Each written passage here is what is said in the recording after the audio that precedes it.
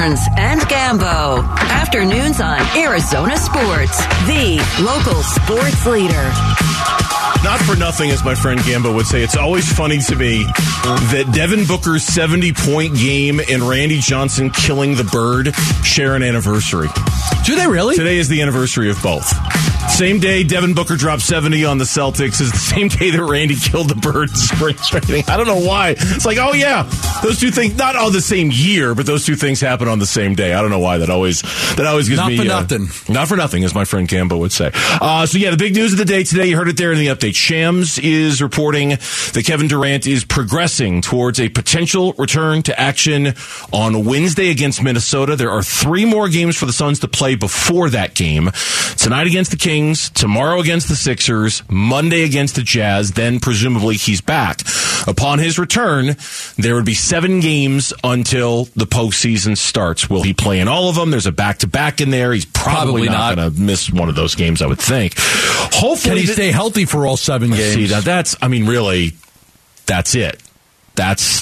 That's the question. Can he not re-aggravate any of these injuries? He's had a knee injury and a ankle injury this year. That is the question that nobody knows the answer to, and we're all just going to be collectively holding our breath to see every single time he's out there, because this is just the risk of Kevin Durant. Hopefully, this also puts an end to the foul conversation, which has been, unfortunately, due to circumstances, Gambo, it has been pervasive. It's been constant all week, whether it was Oklahoma City. You and I were talking about it Monday, both a little sick and tired of all the whining that was going on by the Phoenix Suns. Happened again on Wednesday with Devin Booker and Monty Williams and the 46-20 and all that stuff. Monty was fine. 20 large today by the NBA. There was, and I emailed it to you, a terrific, in-depth, hardcore look at the Suns' free throw issues from Gerald Bourguet of PHNX Sports. And I really took the time to go through it with a fine-tooth comb, because there was a lot of really good stuff in there as to why exactly the Suns suffer from this free throw disparity. And Gerald even went so far as to review the tape of the Suns-Lakers game from Wednesday night and concluded that of the 31 fouls the Phoenix Suns were called for that day, 23 were completely, totally justified. Like, that's a foul. That's a foul. The other 8 were, okay, kind of questionable, and refs are going to make mistakes. It's going to happen, but the 23 of them, they were fouls. Like it or not, love it or that's what's happening out there. I thought the interesting angle that I took out of this is that when it says the free throw problem is nothing new. Look, this has been 3 years of the Suns being terrible as far as fouling and not getting to the free throw line. You've had 3 years to kind of try to fix this, and you haven't. So the complaining that we're hearing going on, I mean, you've had, after the 2021 season, you could have tried to address the issues. Then after the 21-22 season, you could have addressed the issues. Here we are 3 years later, and the Suns are always around 28th, 29th in free throw attempts, and in the last 2 years, 22nd and 30th in opponents' free throw attempts, and the year before that, 15th. So this is an ongoing issue. This isn't like, oh my God, this is new. The Suns don't get any calls. No, for 3 years, they haven't get any calls. No, they haven't. They've been, this year they're 28th in free throws attempted. Last year they were 29th in free throws attempted. The year before they were 29th in free throws attempted. Now, to be totally fair to the Suns, they've won a lot of games, and they've had a lot of success. And that's why you don't complain so much. And that's why you don't go to change anything, because, as Gerald points out in the story, Monty's really good at adapting his system to what he's got. And what he's had are a bunch of mid-range jump shooters. Okay, let's play to the strengths of our guys. What are our guys good at? Our guys are doing this, and let's do this. That style just does not lend itself to a lot of free throw attempts. They haven't been good at it the last 3 years. They've been, as opposed to the opposition's free throw attempts, they're 30th this year. They're one of the worst teams in the league at giving up them. Last year, they were 22nd. The year before, they were 15th. So they've always been lower half, second half in the NBA. Yeah, now it's really bad. Of that. This year, it's really, really bad, obviously. And I think a lot of that does have to do with the defense they're playing, with missing Mikal Bridges, with maybe reaching a little bit more, trying, maybe a little more desperation defensively. Chris Paul getting older. Not being an elite defender anymore. Defensively, he's really slipped. It's been really obvious to see, right? I'm a big, you know me, I like to point blame at somebody. And, in reading this, the guy that you would point the blame to more than anything else, I think, is DeAndre Ayton. I would agree. I mean, I think it's the 100%. I would kind of agree. back it up. He just doesn't, for a guy that's 7 feet tall and plays the center position, he sure likes to settle on a lot of floaters and jump hooks and stuff like that and not take the ball hard to the basket. Gerald writes, quote, despite leading the NBA in paint touches per game, Ayton's 3.0 free throw attempts per game, 26th among all centers. He's been fouled on about 10% of his shot attempts, which ranks in the 28th percentile at his position. He's never had a season where he's averaged more than 3 free throw attempts per game. Now, I know he hasn't been out there these last couple of games. This has been going on without him. But if we're going to have a big, broad, 30,000-foot view of what's wrong with the Suns and why do they not get enough free throw attempts, man, we've been complaining about DeAndre Ayton not going to the line for years. It's just, he's the one guy on this roster outside of Devin Booker, because Booker does go to the rim. He's the one guy because of his body and where he plays. He should be going to the line. He just doesn't play that kind of style at all. And he's a good free throw shooter. Yeah. Like that was one of the things coming out of college. Like, hey, he's a pretty good free throw shooter, but he's just not. He's not the aggressive center that you would want. He's not a beast around the basket type of things. I mean, he'll try to tip the ball in rather than, grab it, come down with it, and go back up strong. And I mean, we've seen this for years. I mean, he's a very talented, skilled player. There's a lot of skill to DeAndre Ayton's game. I mean, it was a story we were talking about yesterday, like, the clutch minutes. Who's been their best player? It's kind of been DeAndre, hasn't it? Among shooting percentages. He's been good in those late moments situations. Yeah. So he's been their best in a late moment situation. He's been their best player, so you can find positives and negatives with his game. The negative is clearly like he just should go to the free throw line more than he does. Hey, look, there's a lot of numbers in here, which isn't a bad thing, but it's kind of fascinating to peel back the layers a little bit. There was one part that I really loved where he points out that the Suns actually rank 7th in paint touches per game. Now you think to yourself, well, wait a minute, I thought they didn't drive the rim. I thought they don't get looks at the rim. They don't.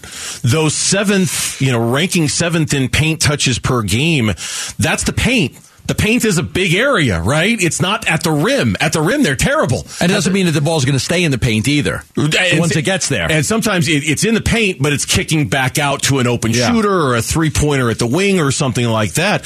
As he points out, not all paint touches are created equal. The Suns are one of the worst teams in the NBA at shots at the rim.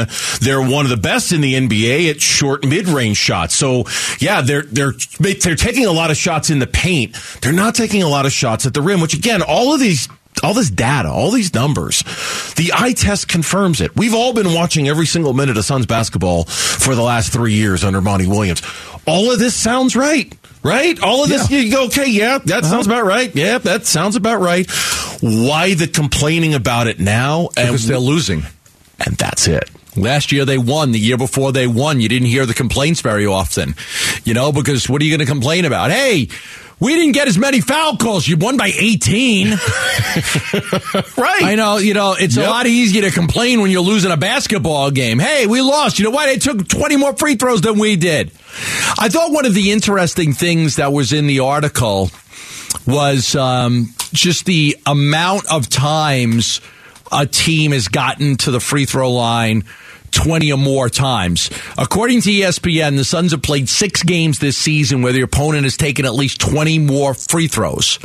In the last decade, that's only happened to the Orlando Magic, more times to the Orlando Magic in 15-16 and the Atlanta Hawks in 18-19 and the 2014-15 Knicks. So the Suns have played 6 games where the opponent has had 20 or more free throws. They're probably going to end up with the record because it happened to Orlando 7 times in 15-16, Atlanta 7 times in 18-19, and the Knicks 8 times in 14-15. So they could end up, and if it happens again, or 2 times, they end up tying the record. They could. Now, the crux of this whole conversation. So Kevin Durant's coming back on Wednesday, hopefully. Does it change all of it? Does it fix all of it? I mean, Kevin Durant is not exactly a rim runner either, right? I mean, okay, but if they win by 14 and they get out, and the team goes to the free throw line 15 more times, that was exactly the point I was going to make. Who cares? Who cares? Right. If they win by 14 because Kevin Durant's back out there and the Lakers have 40 free throw attempts to their 25, so what? So what? So what if they get out? I mean, it's the Gambo theory of there's always someone to blame.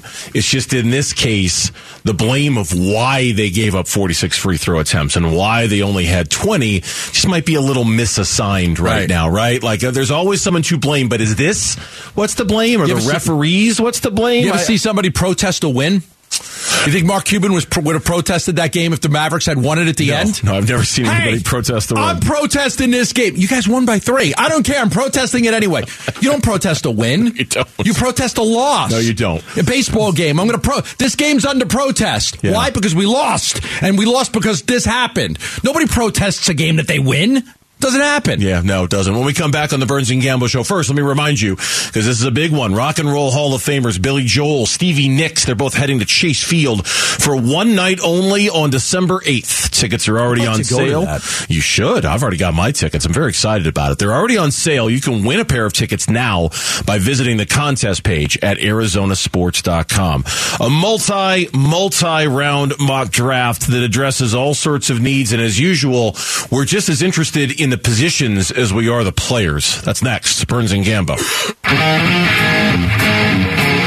Burns and Gambo. Arizona Sports, the local sports leader.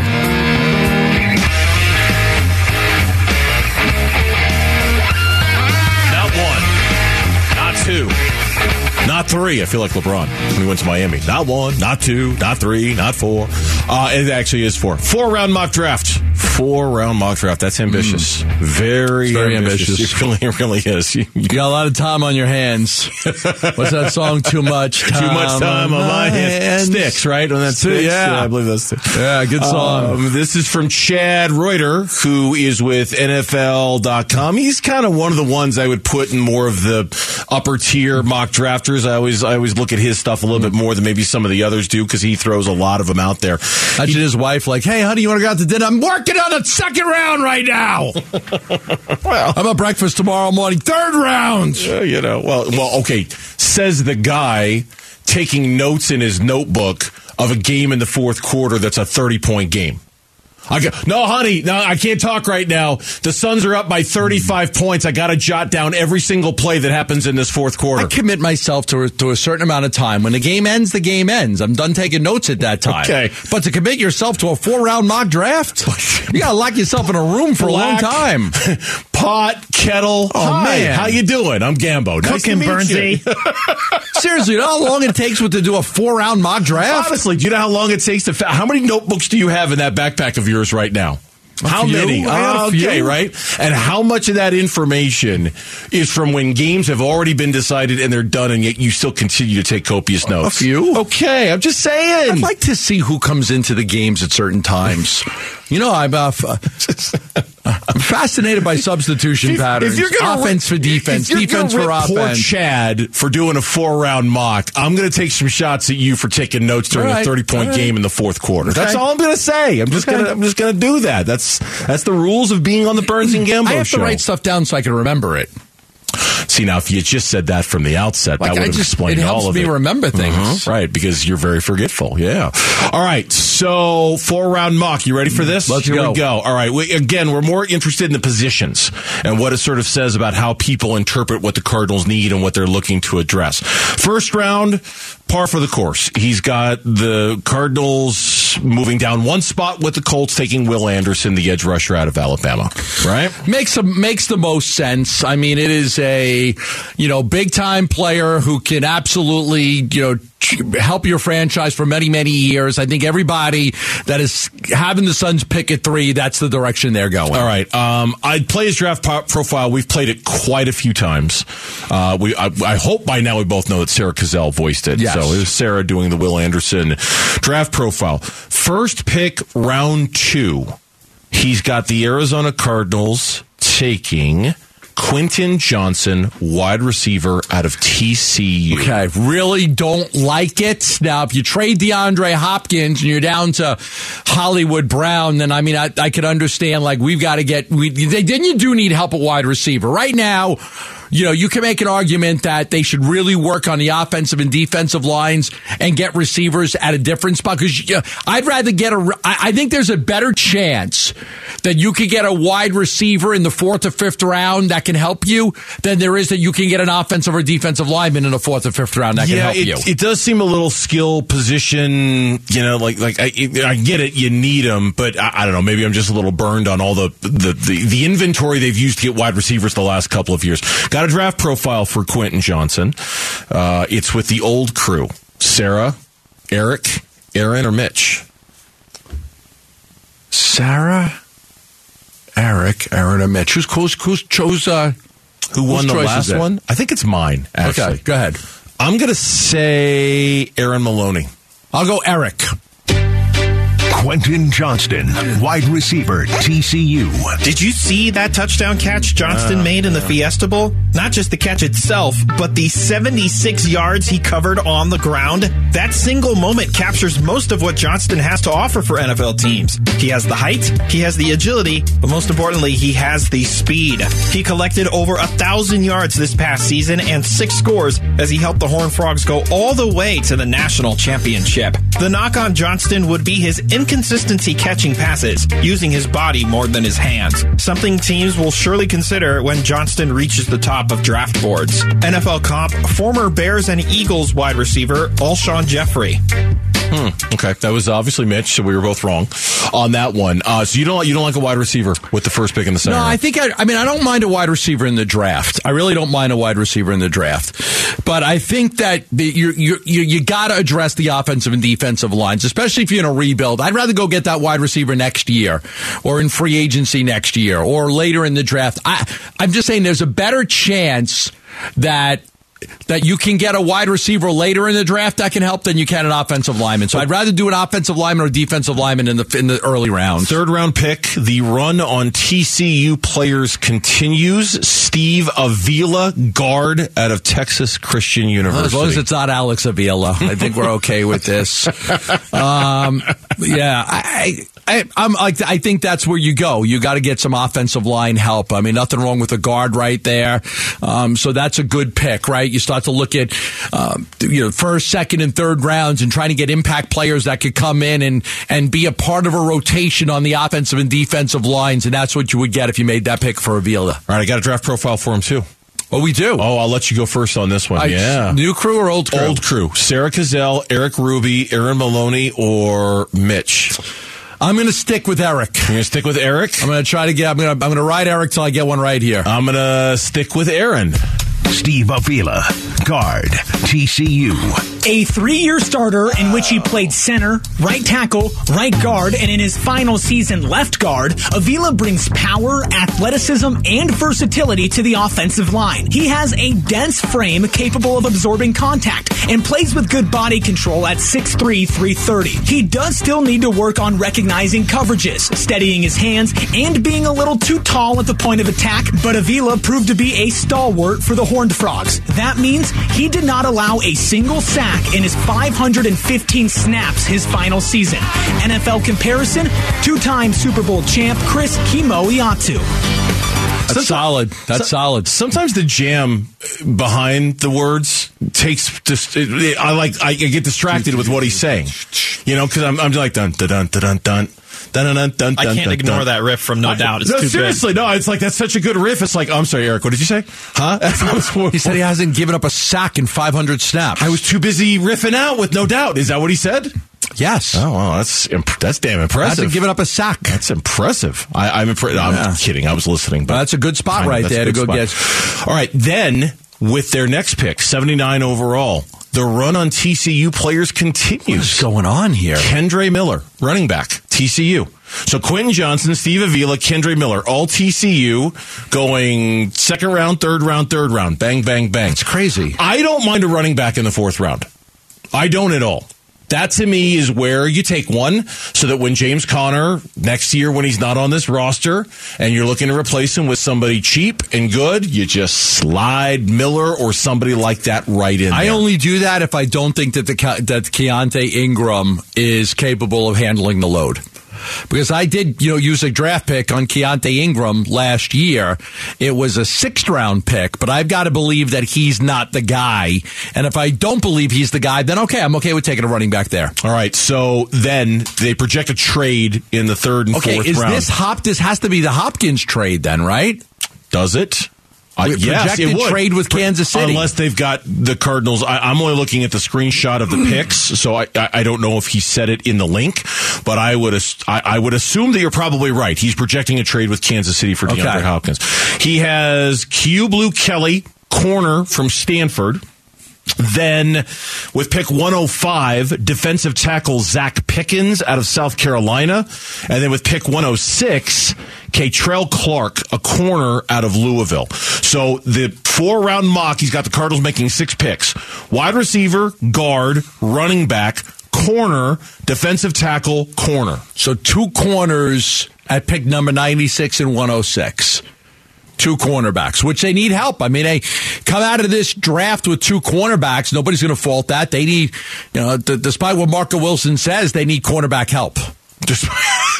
Yeah, he cannot do it on his own. Cover the entire opposing team. Text us your thoughts at the FanDuel text line 620-620 right now. The struggles that the Golden State Warriors have had on the road this year, they're similar to a team that some of you long-time listeners might be familiar with. That's next on the Burns and Gambo Show. Burns and Gambo, Arizona Sports, the local sports leader. This one that we're about to talk about here on the Burns and Gambo shows, we'll look into this Friday. This is what I consider to be a really good find by you. I like this. I saw the story in the email. This is good. And not just because it references a Suns team from my childhood. Okay, not just because of that. And it does. But because it's possible, maybe even likely, that the Suns and the Golden State Warriors will meet in the playoffs. Now, we don't know for sure. Everything's bunched up real tight in the West, right? Yes. But there's at least a possibility, and maybe even an anticipation, that it's going to be Suns-Warriors, possibly even in the first round. And if so, it would be just a really strange first-round matchup because of Kevin Durant, because of how much time he's missed, because of the Warriors. They're the defending champs. Largely, everybody thought these two teams were going to meet last year in the playoffs. They didn't. We were robbed of all of that. And also because of the Warriors and how historically god-awful they've been on the road this year. They have a worse road record than the Charlotte Hornets do. Worse. The Charlotte Hornets have 11 wins on the road. The Warriors are 9-29. And the story was fantastic. Can the Warriors overcome bad road record in the playoffs? And there's definitely a Suns angle here for you longtime Suns fans. So we'll get to that in a second. You'll get a kick out of it. But can the Warriors overcome this bad road record in the playoffs? And it talks about, Curry and Clay and Wiggins and Draymond and Looney have only played in 27 games together and not since February 4th, but they're only 14-13 in those games. But it says the record with Curry breaks down to 17-4 at home and 7-20 on the road. Let me say that again. 17-4 at home and 7-20 on the road. And it just says, listen, the best that they could do is finish 12-29. And it just talks about the history of teams that have really been bad on the road and how they struggle when they do get to the playoffs. Yeah, you mentioned the best road record they can finish with is 12-29. In the history of the NBA, there have been 36 teams that have reached the playoffs while winning fewer than 30% of their road games. Only 3 of the last 36. This is how rare this is, okay? Only 3 of the 36 instances have been in the last 30 years, okay? So it really hasn't happened a lot recently. It was the Hawks in 08. It was the Warriors in 07, the last time in the last 30 years. And then it was the lockout, which shouldn't really count. Yeah, and the lockout, which shouldn't really count at all.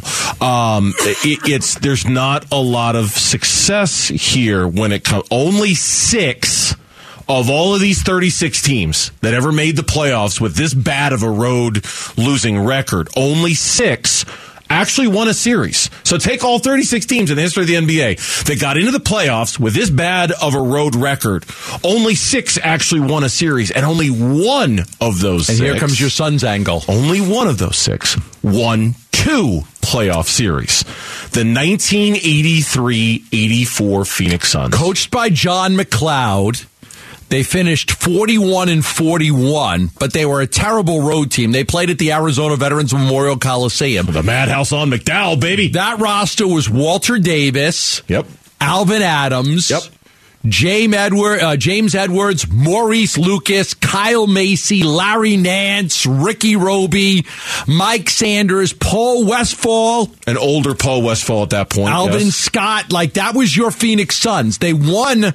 They were a terrible road team. They won a series against the Blazers, and they won a series against the Jazz. They got to the Western Conference Finals before they lost to the Lakers. I was fascinated by the Suns' angle as a part of it. It says the Suns are the only team to win more than one playoff series after winning fewer than 30% of their road games in the regular season. Yeah. And that's the mark.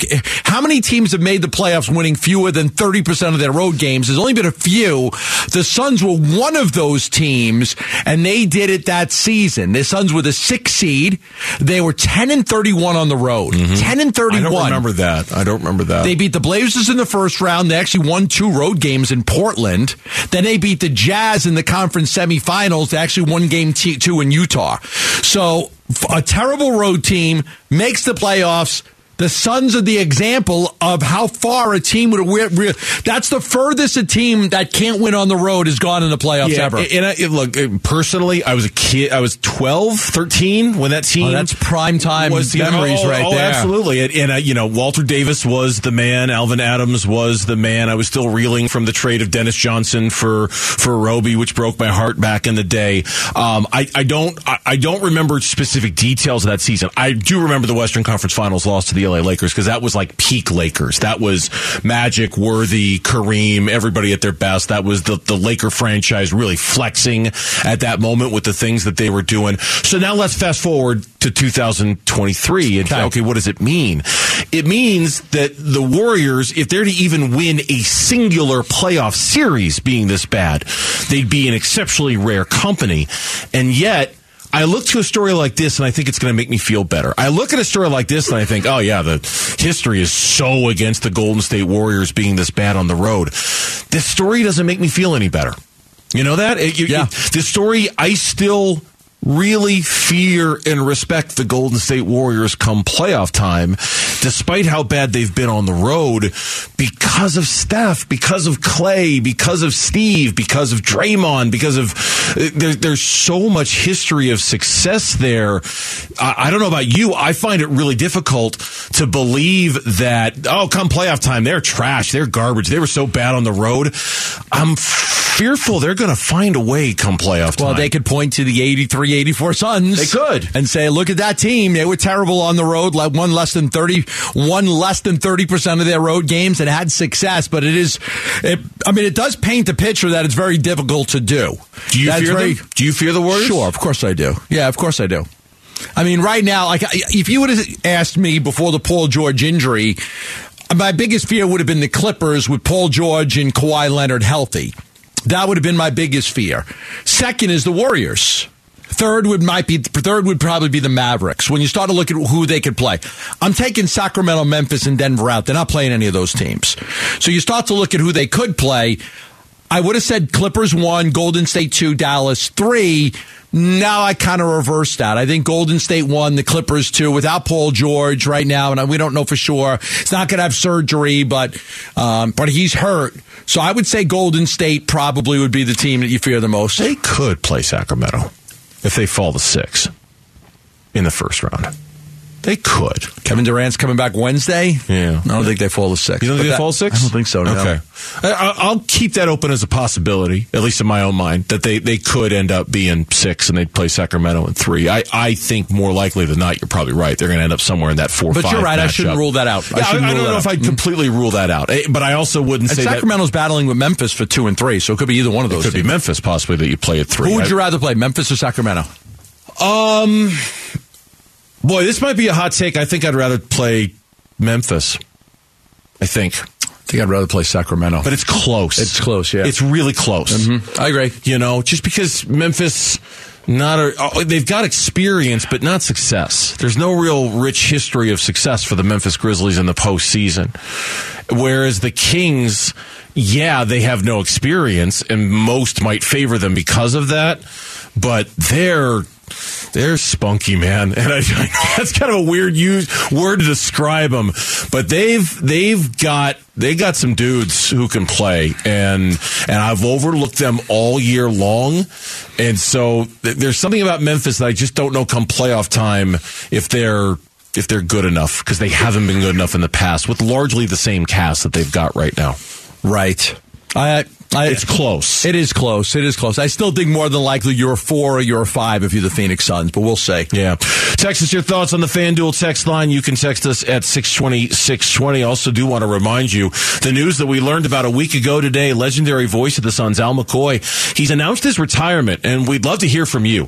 Text the word Al to 620-620. Submit a video saying goodbye and thanking Al. We might even play it on the air. Text the word Al to 620-620 and get in on that, because we all want to wish Al the very best as he rides off into retirement. When we come back, the very best move the Arizona Cardinals have made this offseason. All right, think about that one for a second.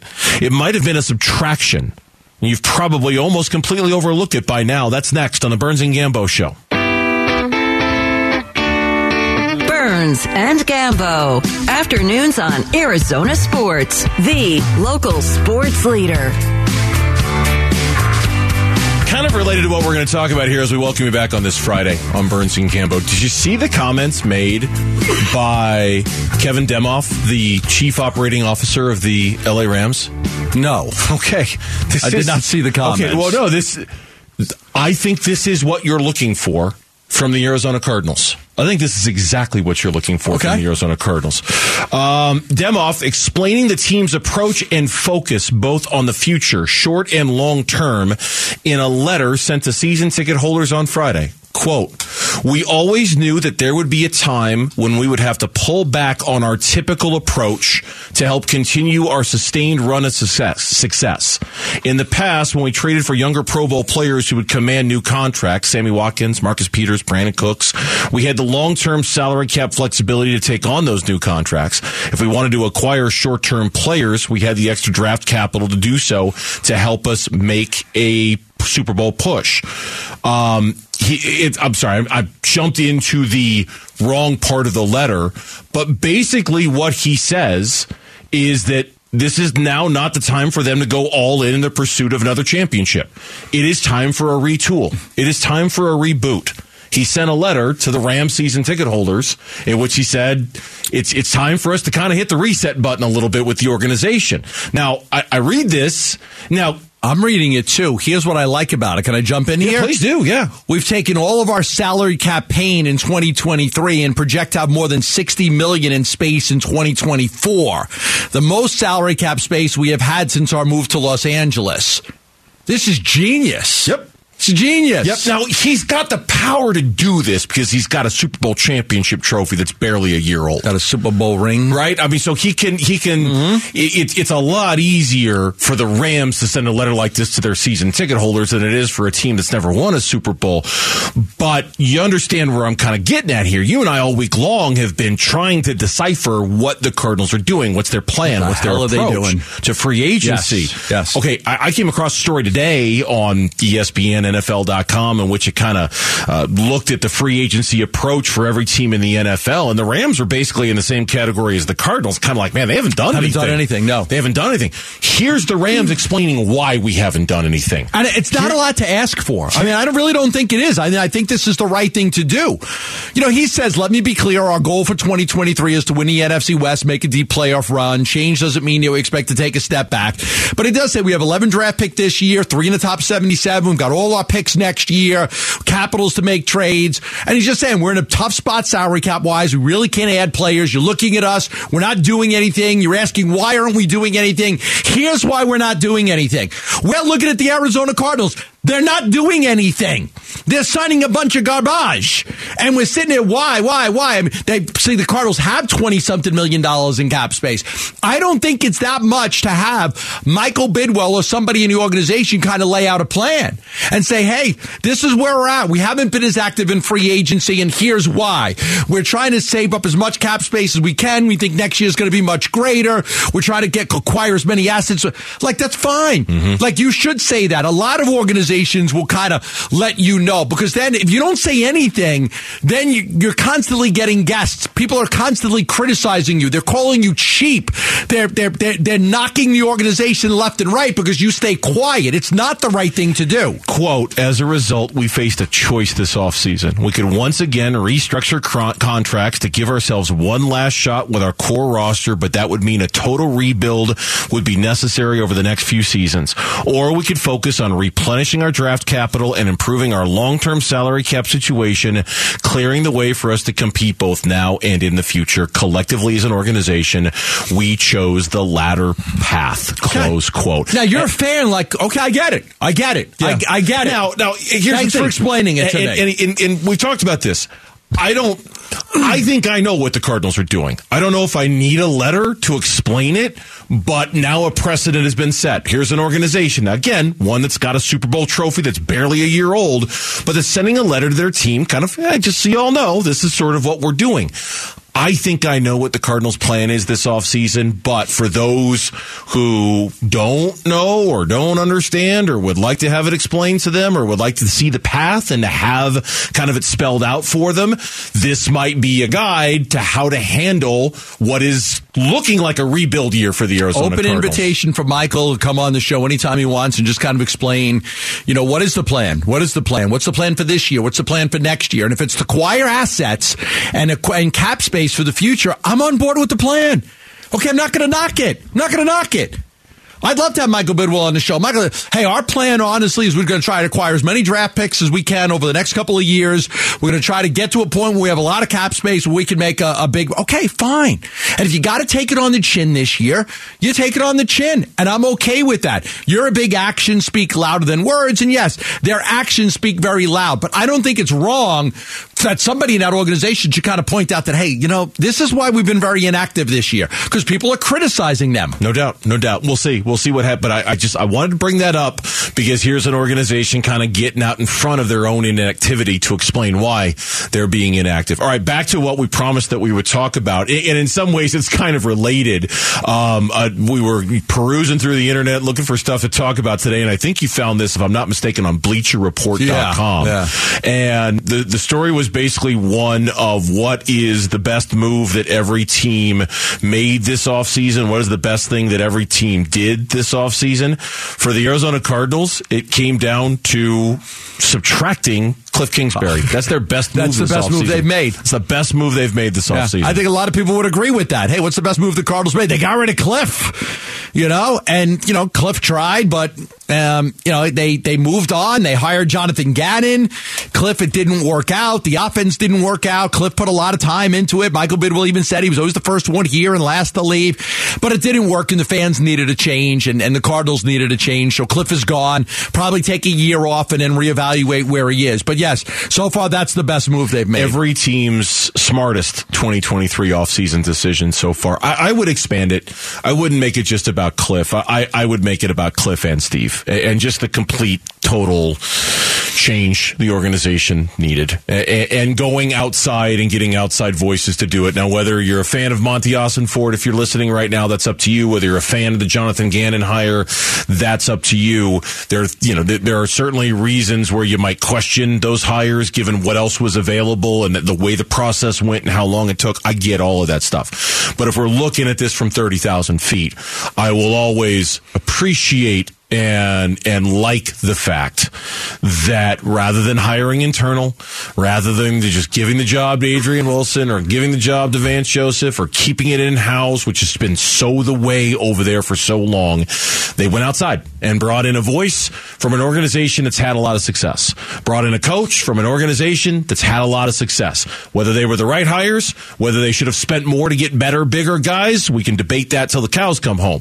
But at the end of the day, for me, one of the important factors is that they got voices from outside the organization and brought them in. So for me, it's not just Cliff. It's Cliff and Steve and the complete organizational reset that had to happen with this team. I agree with you. It had to be all encompassing. It couldn't be like bits and pieces here and there. You had to make wholesale changes across that organization, and they did that. When we come back on the Burns and Gambo show, the madness is back underway. Is there any way tonight can live up to last night? We'll see. Wrapping up the Sweet 16, we'll catch you up on the games in action and much, much more next on the Burns and Gambo show.